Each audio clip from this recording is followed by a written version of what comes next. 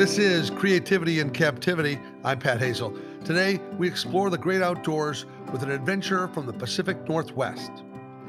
She is the founder of Wildkind Academy, promoting wilderness awareness, mindfulness, and holistic approach to surviving and thriving in today's world. She is a bow hunter, an angler, and a nature lover.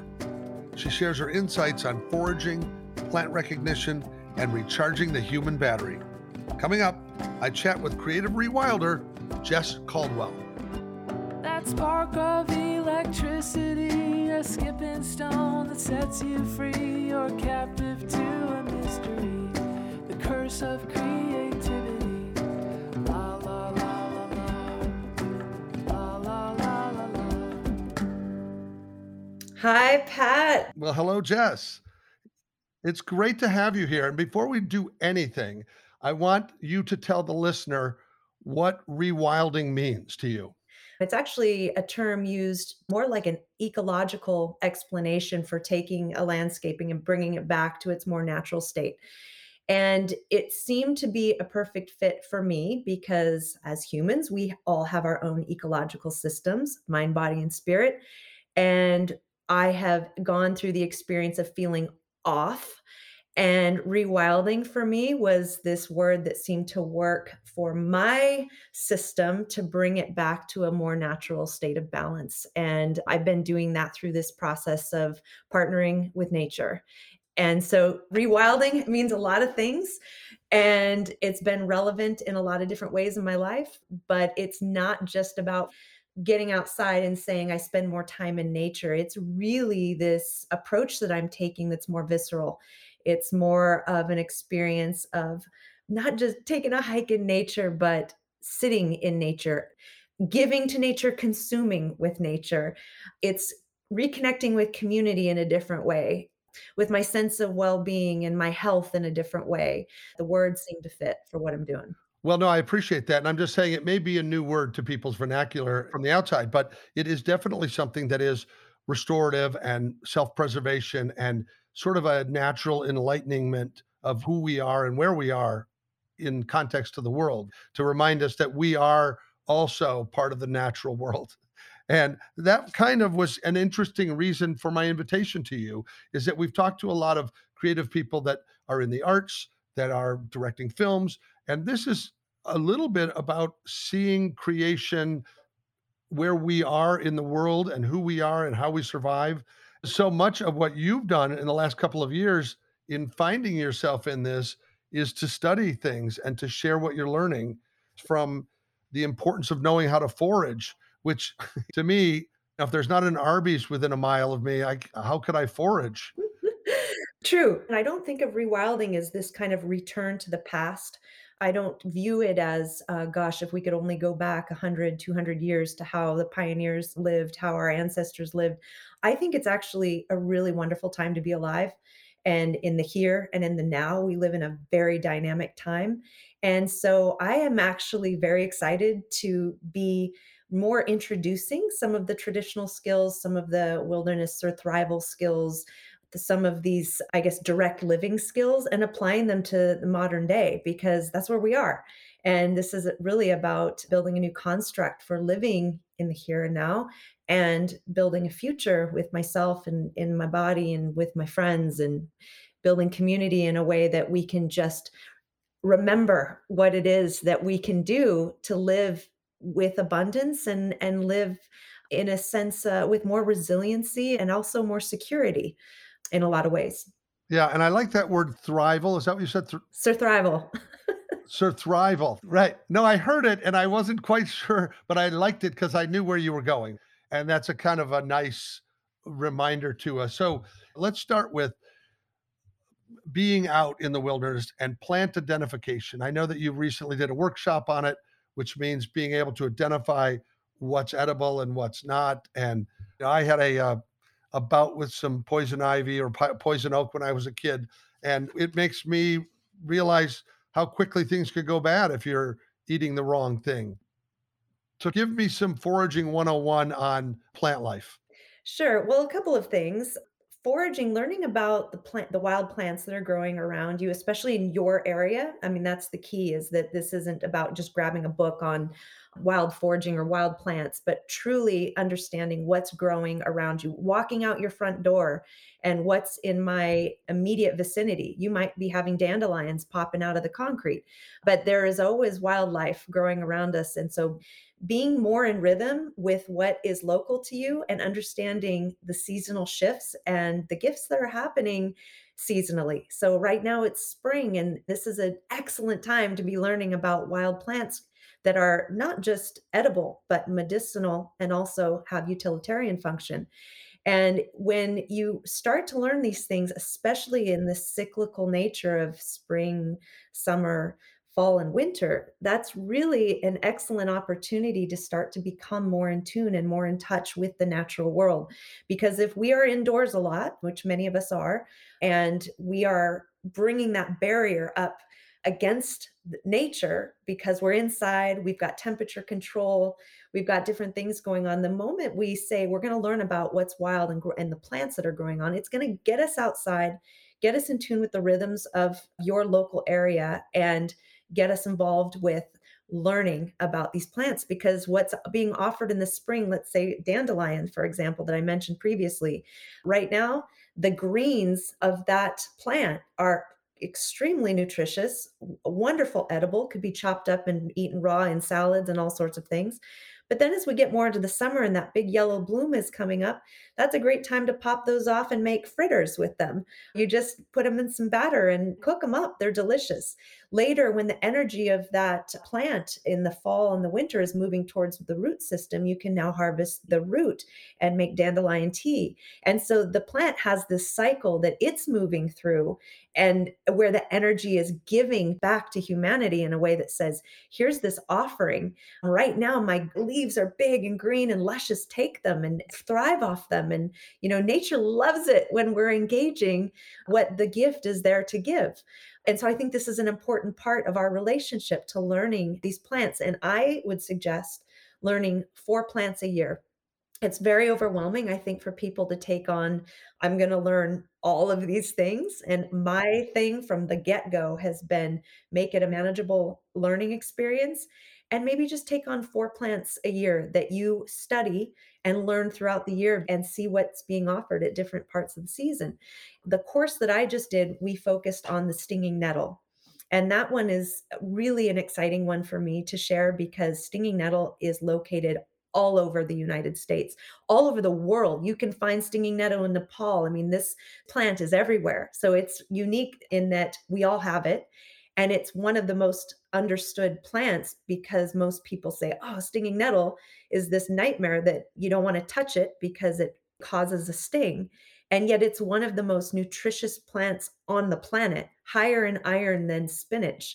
And we can harvest it, we can eat it, we can use it as a healing tonic for allergies, for spring allergies. Just when nettle is coming into season, it's there to offer relief from spring allergies. So it is an incredible plant. What does it look like? Does it look like what people would think is a proper weed, and so they avoid it, or they pick it, or they spray and kill it, or It's fairly unique looking just because it has these little razored edge and almost like heart-shaped leaves. It is very easy to identify. So, look up stinging nettle, check it out. And there are probably 40 different species of it, but it still has a similar look. And I think it's important. I think taking a course is helpful so that you can truly get identification. You don't want to mess around with trying out plants. There's some plants that are not good to consume. But I think that when you just start actively doing a search, going on to YouTube University, figuring out how to identify these things, getting a good book, and getting out there and exploring it, it is quite easy to identify plants. They live in this kingdom and it's a great study to get into. But yeah, stinging nettles everywhere, and its long stalks at the end of the season can be used as cordage. And like I said, you can make tea, you can put it in your morning scramble. I mean, it's a powerful plant, and I call it is my plant ally. It is a plant I sit with and I spend time with and I speak to and I get spoken to. I have a very special relationship with the stinging nettle. that's good. So you consider that an additional language. Well, I looked at the list of things that you were sharing with people, and Many things jump out at me, like seaweed and kelp and elderberry and wild ginger. Those things seem natural for eating, but the cattail intrigued me. When I read that, I thought, oh, I think about when I was a kid and I opened a cattail, the top part was like cotton blowing out of it. So tell me how you prepare a cattail or what parts of it. I know that Yule Gibbons used to say many parts are edible. So I think it has like 13 different edible parts, which is really fascinating. And I actually haven't gone through the full experience of working with cattail. So I'm probably not one to speak exactly on cattail, as that's one of my top plants to get excited about, but it's also filters water. I mean, it's a strong filtration plant. And so you don't want to just get into eating parts that are in certain areas that maybe you don't want to be taking in what it's filtering out. So to find cattail and to truly harvest it in a way that you're not actually bringing toxins into your body is a bit of a trick, because you often see cattail in city centers and ways to help with that filtration of the water, but it's not necessarily a great place to be harvesting and eating. Interesting enough. and knowledge is king in this situation, in that in any situation, particularly with things like mushrooms. I know that you harvest oyster mushrooms, but many mushrooms are deadly in some way. Yeah, learning about the plants is a great area of study to get into, but that's why I say take on 4 a year and no more. Start small and even start with what's right in front of you, so that when you walk out of your house, I'm a strong believer in learning about what is exactly in your area right out your front door, because that's one of the first steps to this empowering thing that we'll probably get into, of feeling more, I guess, just in an unsteady time in a world right now that feels like there's so much uncertainty and the food supply chain is compromised and things are happening that make people feel uncomfortable. And the more you can get a sense of feeling good within your body, within your environment, is to see that there is this abundance even right around us that is offering things. And so I would say, walk out your front door and what are the 4 wild plants right around you, and start there, because that's a great way to get inspired and get started with learning about weeds. Well, take me away from the weeds for a moment and take me into the wilderness. And I'm interested in what your everyday carries are in your pack when you get out there. And we're talking about away from cell service. What are those five critical things that you have to have? Yeah, that's a good question. And so many people who just go out on hikes, day hikes, they get into trouble because they don't have just the essentials that every person should have with them and be thinking about, even if they're going out on a simple day hike, even in the summer, because things can get cold fast. People are able to lose direction quickly. And also, this happens a lot with mushroom foragers because their heads are down, they're looking at the ground, then they lose track of where they are. Often you're off trail. So often foragers really need to be aware of this. Is I would say start with just even let's get to the basics here of mindfulness. That when you're out and about in the wilderness, in the wild, to really be, even with your friends and you're talking and having a good time, really tracking, where is the sun to my shoulder right now? Always know that kind of directional sense of the sun direction, knowing and tracking, looking behind you where you've come from to see markers. So, not always just looking ahead, but looking behind you, making kind of mental notes of like where I am in relationship to different identifiable landmarks in the outdoors. But in my pack, I always have certain key layers, and it's important to have layers even in the summer. And there is an expression, cotton kills, and that is true wherever you go, that cotton is just not a great form of survival wear or just being prepared in the outdoors. It's best to have wool on you, wool layers, to start with a wicking layer, because if you're out hiking, you're probably sweating a little bit. And if that happens and you find yourself in a position where you need to hunker down for the night, that wet layer is going to be a real problem unless you have something to change into, or you've got a good wicking layer like a wool that's going to be all right on your skin. So having the right layers, having an outer layer always in case wind and rain come in, and having a way to start fire always. I know that in the community that I'm in, we love to be practicing alternative ways of starting fires with our ferro rods, and maybe people are into bow drill and they can do all these cool things. But I'd say carry a blowtorch I learned that one from my dear friend Ray Livingston, who's taught fire school for Wild Kind Academy. Actually, he was also on season 6 alone, and he just came out with a new show with Donnie Dust called Mud, Sweat, and Beards, and it's a hit, and he's kind of known as the modern survivalist. And when he came and taught for Wild Kind Academy, one of the things we did is we went through the process of starting with primitive fire building. So the participants were there. We did the bow and drill. We did a hand drill. Then we moved into working with flint and steel. And then we were working with a ferro rod. And we're moving up, we're making tinder bundles. And all of this takes a lot of time. You have to harvest materials to be building fire in nature. You have to know how to do that. You have to work on processing because fire needs and fire tinder needs that processing down to something that'll create ignition. And the bottom line is when we get to the end of the course, he's like in a survival situation, you don't wanna be doing all that shit. Like, get out your blowtorch and start a fire. So being really well equipped to saying if you're going out into any kind of backcountry situation, be prepared with the right tools. We do live in an age where you can buy something that has fuel. Right, because even matches can get wet and can be useless. Yeah, like have some and have some waterproof matches, but also carry something that's going to start no problem first time. Because if you're cold, and especially when it comes down to like if it's cold temperatures, once that sun drops, everything changes. Your dexterity changes. Your fingers do not have the dexterity that they had. So to start something quickly and easily is really important.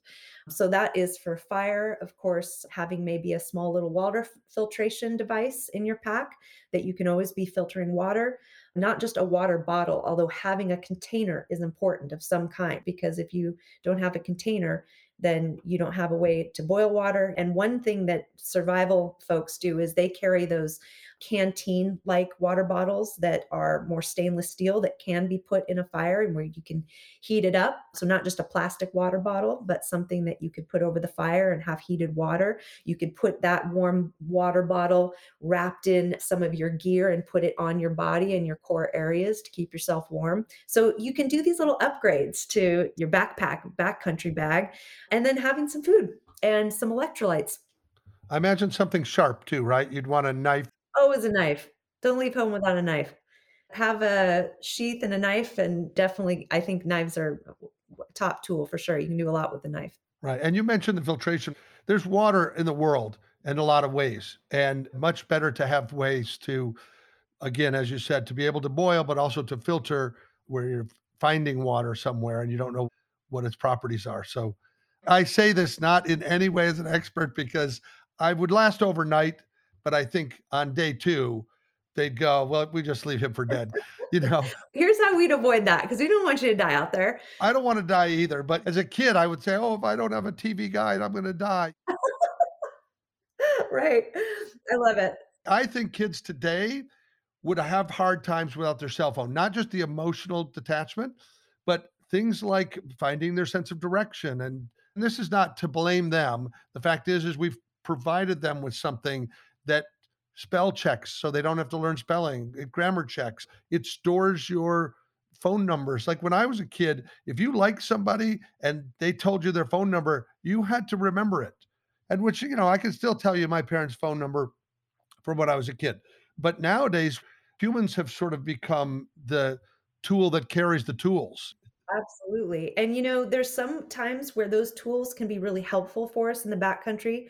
For example, you can get an app called Onyx, which all hunters and backpackers really love this particular app. But one of the things it does is when you lock your car wherever your trailhead is, you can get on Onyx and be offline, not have cell service, but it will track and show you your starting point. And so when you start walking out, you can always find your way back. Even if you're off trail, you can be able to track yourself and get back to these markers or get back to your starting point, which I think is helpful to bring in some of these hot tips from what we do have available to us right now. And of course, there's GPS tracking devices that you can pair with your cell phones. I'd be reckless if I didn't just say this piece since we're talking about what do you bring in your backpack. But I think also just what you mentioned, just being so smart about go out and explore explore the outdoors because this is an important piece to getting more intuitive and getting off of our phones. But of course, just always tell people where you're going to go. Like, always communicate with someone. This is where I'm going to be, and this is my plan for getting back. And then have a plan so that if you don't have your cell phone and you find yourself without communications, that you've had the mindfulness to say, even if this is a day hike, take the time to plan it out, know your routes, look at a map, tell people where you're going, and then bring in the tech to help. But with that tech, for example, the app or any of those things, if suddenly that device loses battery service, all the technology that goes with it is no longer available.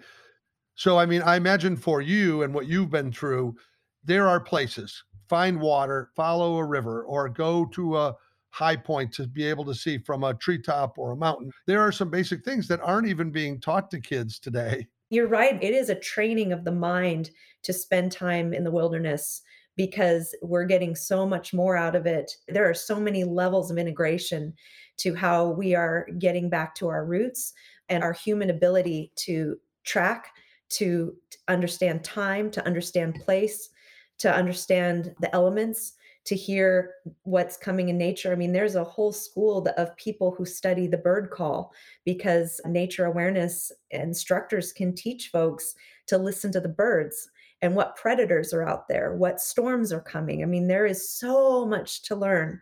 And I try to not get overwhelmed with it. That's why I started, as you mentioned earlier, writing about my rewilding experience. I called it my Field Notes blog because when I started this path, I had never been fishing in my life as of 2 years ago.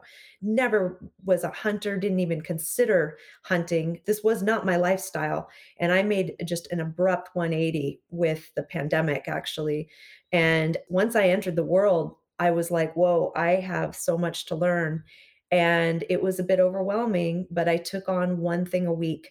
I just wanted to learn one thing a week, and I was going to write about it, take pictures of it, share it.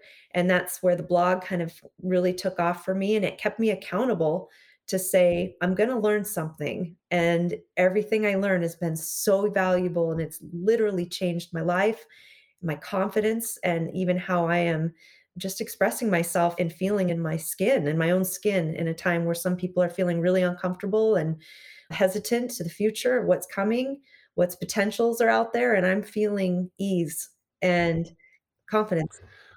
So I want to restate a couple things you said that I think are really important. And you said them perfectly clearly, but I want the aha to hit the listener, which is on your creative endeavor as you began to learn more. You wanted to be accountable. That allowed you to keep your discipline and keep moving forward.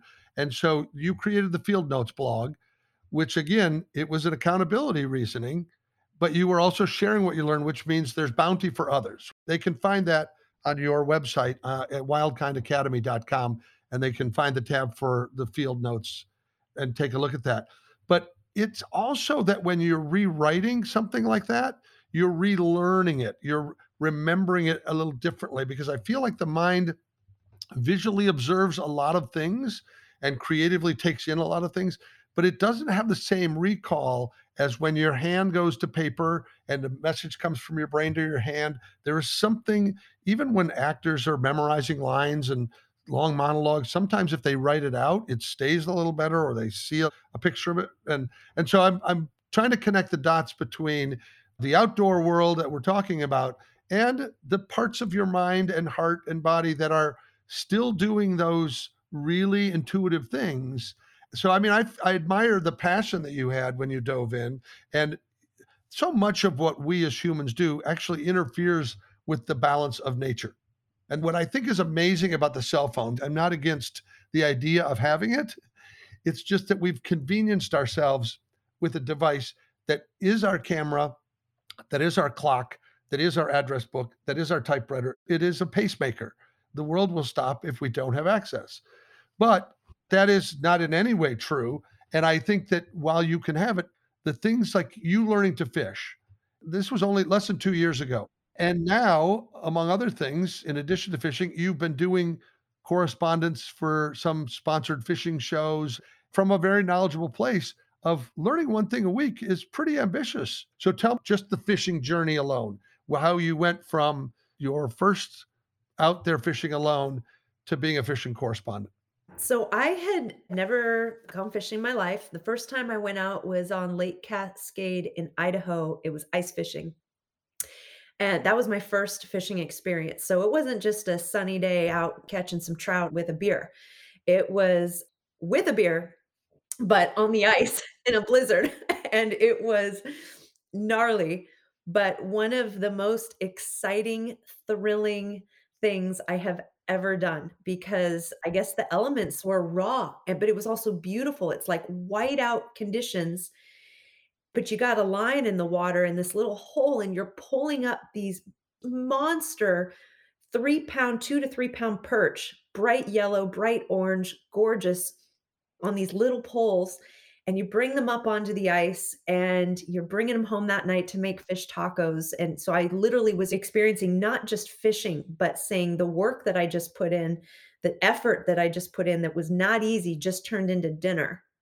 And there was something so important about that whole concept of what it takes to actually bring food in, that it's not just a grocery store trip, but you can actually do the work and bring home the bacon, essentially.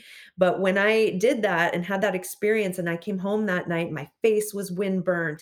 I just felt more alive than I had in a long time. I felt energized. I felt like my senses had been engaged in a way that they hadn't in a while. And something in me felt so human. Like I felt human. And I know that I'm saying that, and I think it probably lands what I mean by that. But it's like this is what I was built to do, was to be out in the cold harvesting food. It just felt so right. But from that moment, and I wrote about it in my blog. I'm writing about fishing and this experience. And I had, like you said, on the side of just from learning, for me to take that experience, take pictures of it, write about it. And I'm not just writing that scene and how I'm feeling in it, but I'm writing, I use this monofilament line with these kind of hooks. And like later, I can go back because this is a learning process. I don't know anything about fishing. So every time I wrote about a fishing experience, I've been able to go back and use that as a resource for the next time I'm going out to say, oh, yeah, okay, that's right. I was using these hooks and this was the setup. And so the process of truly journaling or using what I like the field notes for all of these experiences, writing in terms of field notes, that really gets you into your brain having a pathway then to be able to revisit that pathway and say, oh, yeah, that's triggering that I remember this and I'll need to do this or think about this next time because I didn't do it right this time. So it has been a real process that I've been using writing to help me with learning. And then from that, it went from ice fishing to I've probably got over 25 different species of fish in the last 2 years. I've been now fishing in Alaska, brought home sockeye, and I brought home a lot of salmon that I had in the freezer for the winter. I've been fishing in Mexico.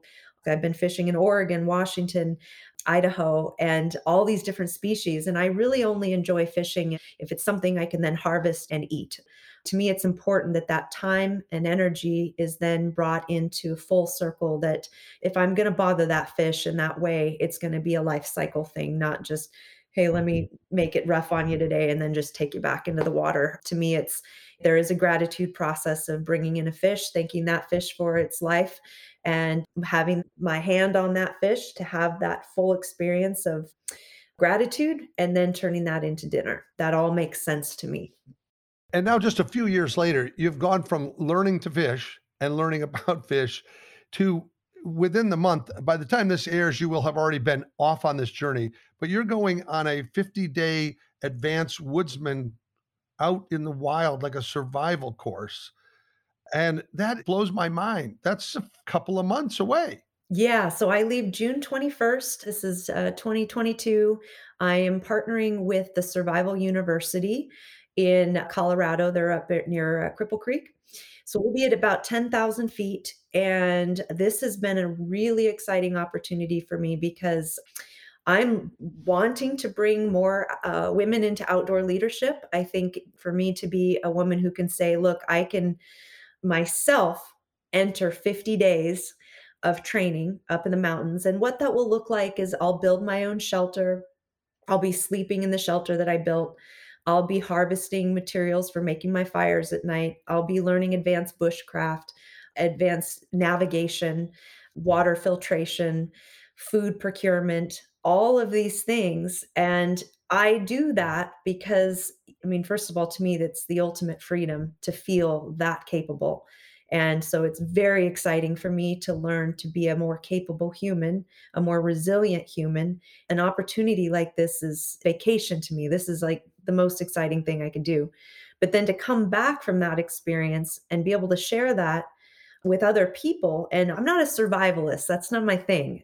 It used to be my thing, and we have time to dive into that or we won't, but I really do wanna talk about that because you were a prepper at one time, that's right. which feels totally different. The idea of hunkering down and hoarding, and not to use conflated language, but it does feel like it is a fear-based life to be in prep mode versus what you're doing now, which is taking control, building your self-confidence, being reliant on your own knowledge and physical ability. So I don't want to tell the story, you tell the story because that's a pretty big flip. Sure, it really is, and the reason we're here today is because our ancestors knew how to do stuff, and they had intelligence with earth.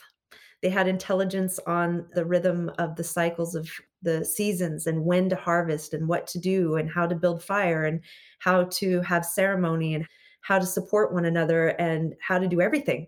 And we made it before Costco.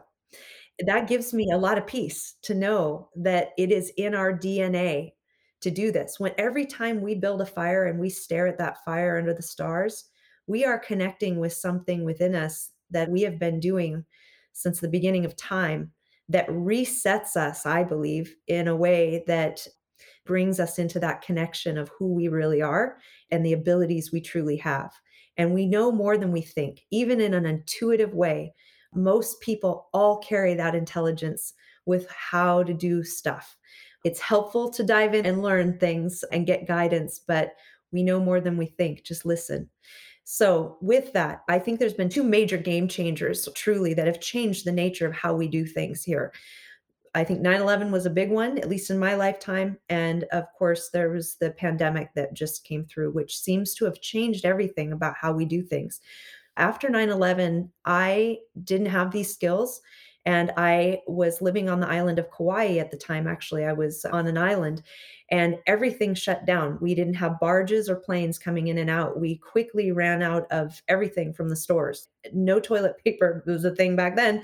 The stores didn't have ways to get food because the barges weren't coming in, and I experienced what it was like to get that first sense of, "Whoa, okay, placement of where I am in terms of a modern world if something goes wrong and things shut down."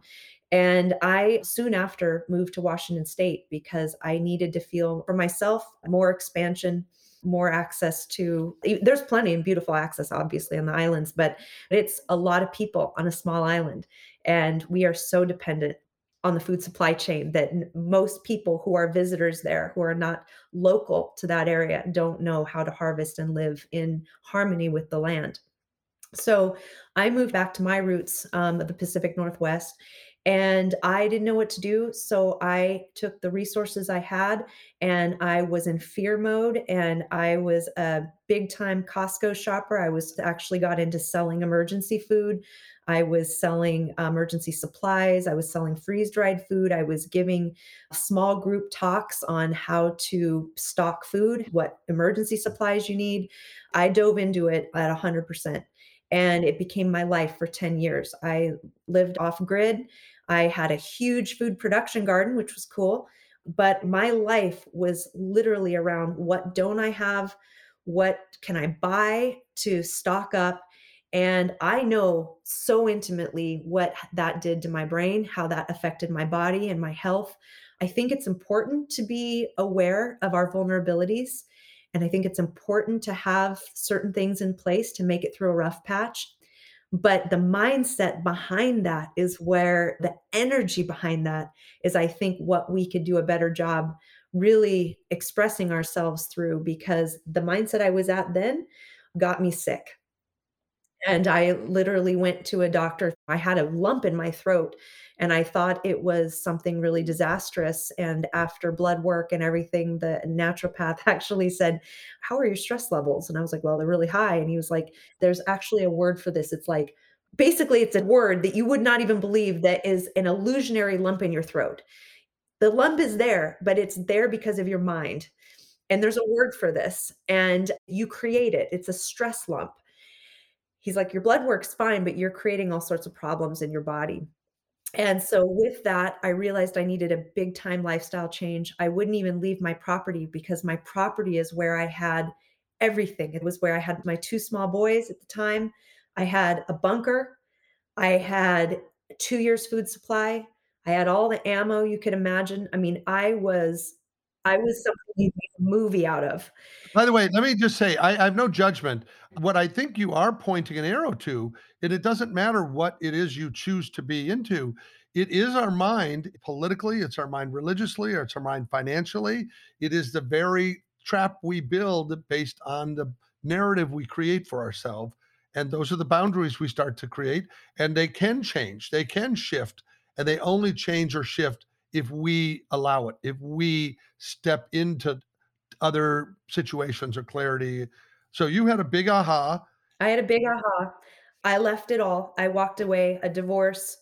I left the property. I couldn't even leave the property. I was scared shitless to even travel. We had plans to fly to Hawaii as a vacation, and I checked for solar flares the night before I left and was thinking the solar flare activity is too high. I can't even fly on a plane tomorrow.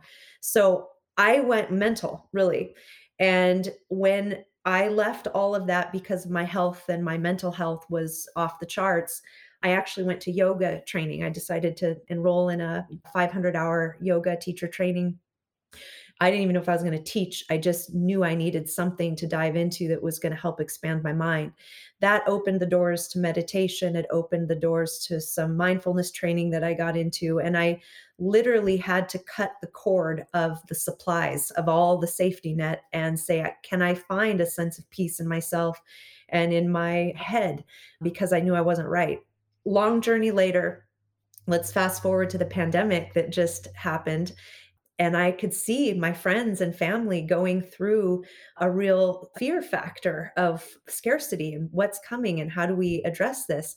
And the last thing I wanted to do was to replay what I had already done 10 years previous or however long that was. And I said, I got to find another path here. I recognize that these are important things happening in our world. And I recognize there's things to do to become more resilient and self reliant, but it's got to be a different path for me. And that's where this started to open up, where it was like, what did our ancestors do before? How did they get through hard times? And what skills do I not currently have that I could start to learn to feel like I've got the wisdom of grandmama from, because they went through hard times and we can too. But as you mentioned and you reiterated, it's the energy to move into. That's the channeling of what are we channeling through our actions? Because it really doesn't matter how you are supporting yourself in this time. It really doesn't, but how you are feeling and what you are expressing to the rest of the world. First of all, you mentioning of 9/11 and the pandemic are big global awarenesses. So a lot of people are experiencing these things, but those very things happen to individuals. For me, it was Hurricane Katrina came through Mandeville, Louisiana, where I lived, wiped out so much of the town and the supplies and the people and the gas and the electricity, and watching how people behaved, and some people at their stellar best and others at their absolute worst, made me realize, oh, this was my learning moment. But it is the same learning moment for a family in Kansas that gets hit by one tornado that takes their house away. So this is always a possibility. I don't say it's a time to be more fearful of it. It's focus on what it is. What is your purpose, your passion? What is your happiness with or without that home or with or without that job? I think it's the difference between external and internal. You've talked about getting in touch with yourself and finding that center in yoga. And that's a little bit in general of what coming home is. People are always running away to find the thing that's going to make them happy when happiness is waiting for you to return. That's so beautiful. Well said.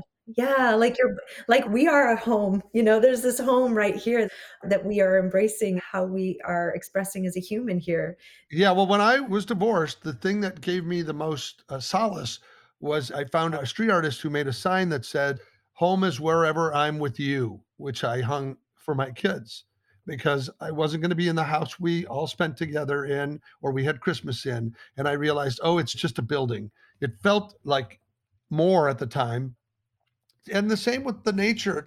Poet Gary Snyder said that nature is not a place to visit, it's home. That's right. We are nature. Truly. It's all so much closer to us than we realize. So it's kind of look inside yourself a little bit and what is it that you need to refill? Forget about recharging your cell phone and recharge yourself first. Because in order to get your cell phone to the party, you've got to be good. You have to find a place, I think. And that's what it is. I think the pandemic changed people's relationships with their family and with their work. Some people working from home now has improved their life. And for other people who had to take on homeschooling their kids, they were like, okay, I don't need that anymore. Like I'm going back to the building and I'm not going to take that building for granted. Yeah. And some people don't have access to just getting out into the backcountry. That may not be something accessible, but it doesn't mean we can't still find home within ourselves and use the elements to help us to feel that connection piece. So I have family members who have MS, who aren't able to leave their home, who aren't able to do things. And yet there are still so many ways we can ground ourselves by getting barefoot and touching your feet on grass, by opening a window and letting the wind hit your face, by gazing outside and just honing in on a hummingbird if you put up some seeds, or lighting a candle and doing a focused meditation by gazing into the flame and letting that calm your nervous system, because that relationship that our eyes have to fire, to flame, goes deep into our history, and it can access the same level of mind as sitting in front of a campfire. So we all have opportunities to express ourselves and to commune with the elements and with our senses. When I did the recent forest foraging for the stinging nettle, we did a sit spot exercise. It's like, go find a spot and sit down, even take your shoes off, feel the earth below you, stick your fingertips into the ground, and then start by closing your eyes and just listening. And listen to the subtleties and tune into things that you wouldn't normally hear if you're just talking with friends walking on a trail. And the people, what they came back with, the things they heard, the things they picked up on, this is an engagement that we get that's very easy to access. Then open your eyes and gaze at things, the underside of leaves, do things you wouldn't normally see or pick up on, be able to smell and taste and feel. And then the proprioception, often we don't talk about the sense that's coming from the inside of our body, this kind of inner journey of what sense is happening. So see if you can feel sensations happening. And so all of this is very accessible to all of us, no matter where we're at. And one other piece I wanted to mention, because you were talking about how different people in different parts of our world have experienced different traumas and world events, life events, nature events. That's the game changer when you realize our vulnerability. One thing that was so fascinating to me, again, coming off the pandemic, is I recently had an event where we were foraging for oyster. We were doing a shellfish and forage event. So we were out at the coast, and I had a group of veterans. There were some veterans there, and a nonprofit organization that had brought these veterans there that are supporting families for those who've been injured in battle, called Operation Ward 57.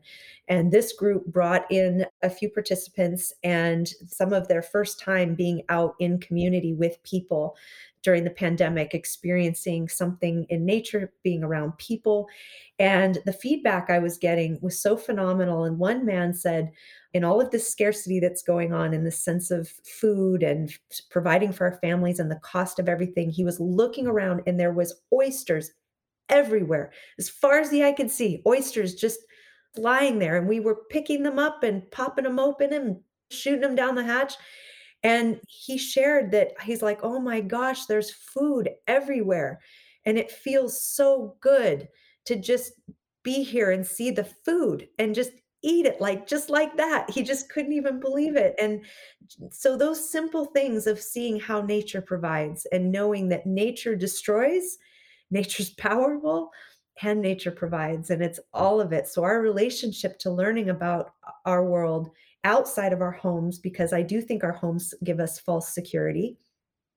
And so back to what you said, that our embodiment is this home that we can practice self-sufficiency, self-love, self-expression, and our participation. Well, I'm so impressed by everything that you picked up in your studies, the archery, that again, all focuses back to your own purpose to do more rewilding. And I think about these shows they have on television, the History Channel, Discovery Channel, like Naked and Afraid. I think I'm about 50 pounds from being on a show like Naked and Afraid. But it really does seem like while it's exploited entertainment, there is also something very, very interesting to watch a person live by their physical ability and their wits. And to me, it's a little strange to be eating a pizza watching a show where people don't get to eat. There's irony built into that, I guess. Yeah, isn't that true? And first of all, as far as you mentioning you're 50 pounds off from Naked and Afraid, those people going on that show, they're way too skinny. If you're going on a survival show, you better put on some weight and lean into that because you'd probably do better than most because of it. So, Oh, I appreciate that. But I guess I was saying I could do without the naked part. oh, I could go on a show called Afraid. I'd be happy to be there. hey, you know what? Naked sells. So, I know it. I think what you were saying about the draw that people are having to survival books, survival shows, survival podcasts, I think there is a wave coming in that where people are really feeling that this is good entertainment. And I think it does speak to that thing that we feel that we're missing that I mentioned earlier about feeling more human. When I said after going ice fishing that it made me feel more human, that is exactly what we're watching those shows on the couch eating pizza for because the pizza is numbing us.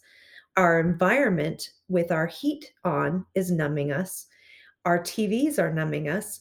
And so when we watch someone else surviving and we watch all of these things happen, it's actually helping our brain to have an experience of a little bit of an adrenaline, a little bit of dopamine. We're getting some of the brain chemicals of, okay, I'm feeling what I need up here to feel more human. But the next step to that, and hopefully what some of these shows do for people, and hopefully what I do through my blog and through putting on events and for talking about this, is like get uncomfortable because it is the best thing that will ever happen to you. Get into the environment and feel cold. I just had actually a Wim Hof fundamentals course that we offered through Wild Kind Academy this weekend, where I brought Miles Lucas in from San Diego to teach breath work, and we plunged ourselves into ice baths. And that was an awesome opportunity to say, get your body feeling everything and what that does for our, I mean, there's so many health benefits. It's incredible what we can do when we actually take cold plunges, take cold showers, swim in a river, get in a lake, get uncomfortable, don't eat for a while, go a whole day without eating. See how that feels. You're going to feel more human. You're going to feel less numb. Yeah, I'm with you on that. I think that one of the things that is great about having you here is that you remind us to feel, you remind us to listen, to observe, to smell, to taste, and to sort of reawaken the senses because many of that is deadened by the convenience of everything that we can have without any trouble at all. And we're sort of reopening our minds to the power of nature. And with that comes balance and focus and clarity. I'm just newly going to yoga. And what's interesting is I go to the one that's kind of the nappy time yoga, which I say lightly. It's really a wonderful thing to have the stretch and to have the physical, but also just to have that sort of peaceful recentering and stepping away from technology and all those kinds of things. Folks that want to know more about all of this can find you in a few places. I want to be sure that they know about wildkindacademy.com and also on Instagram, Jess underscore wildkind academy. Both great places to get a quick view of all the cool pictures of the places you've been and things that you've done, and to find out about your courses and your retreats and your blog. You're an amazing person, and I'm sure that your story has just begun to be told. Thank you so much, Pat. I really appreciate that human connection that you had the eyes to see and the ears to hear, and that you said, this is interesting. Let's talk about it. So, thank you for helping move this dialogue along and bringing it to more people. I think it's important for all of us. So, I really appreciate you and love what you're doing. I appreciate you too. Cheers. Cheers. Thanks for listening. Take a moment to subscribe, and we will always hold your seat for more creative conversation and a weekly spark of inspiration. Our show is produced by Sweetwood Creative in Austin, Texas, with sound editing under the steady hand of Marcus Siniscalchi.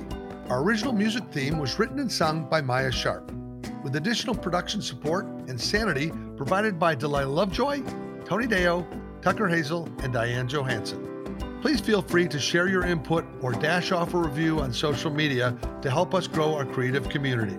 You can find us on Instagram at Pat Hazel with 2 L's, or visit our website at creativityandcaptivity.fun. You heard that right. It's .fun, as in cross your T's and dot your fun. Ciao for now.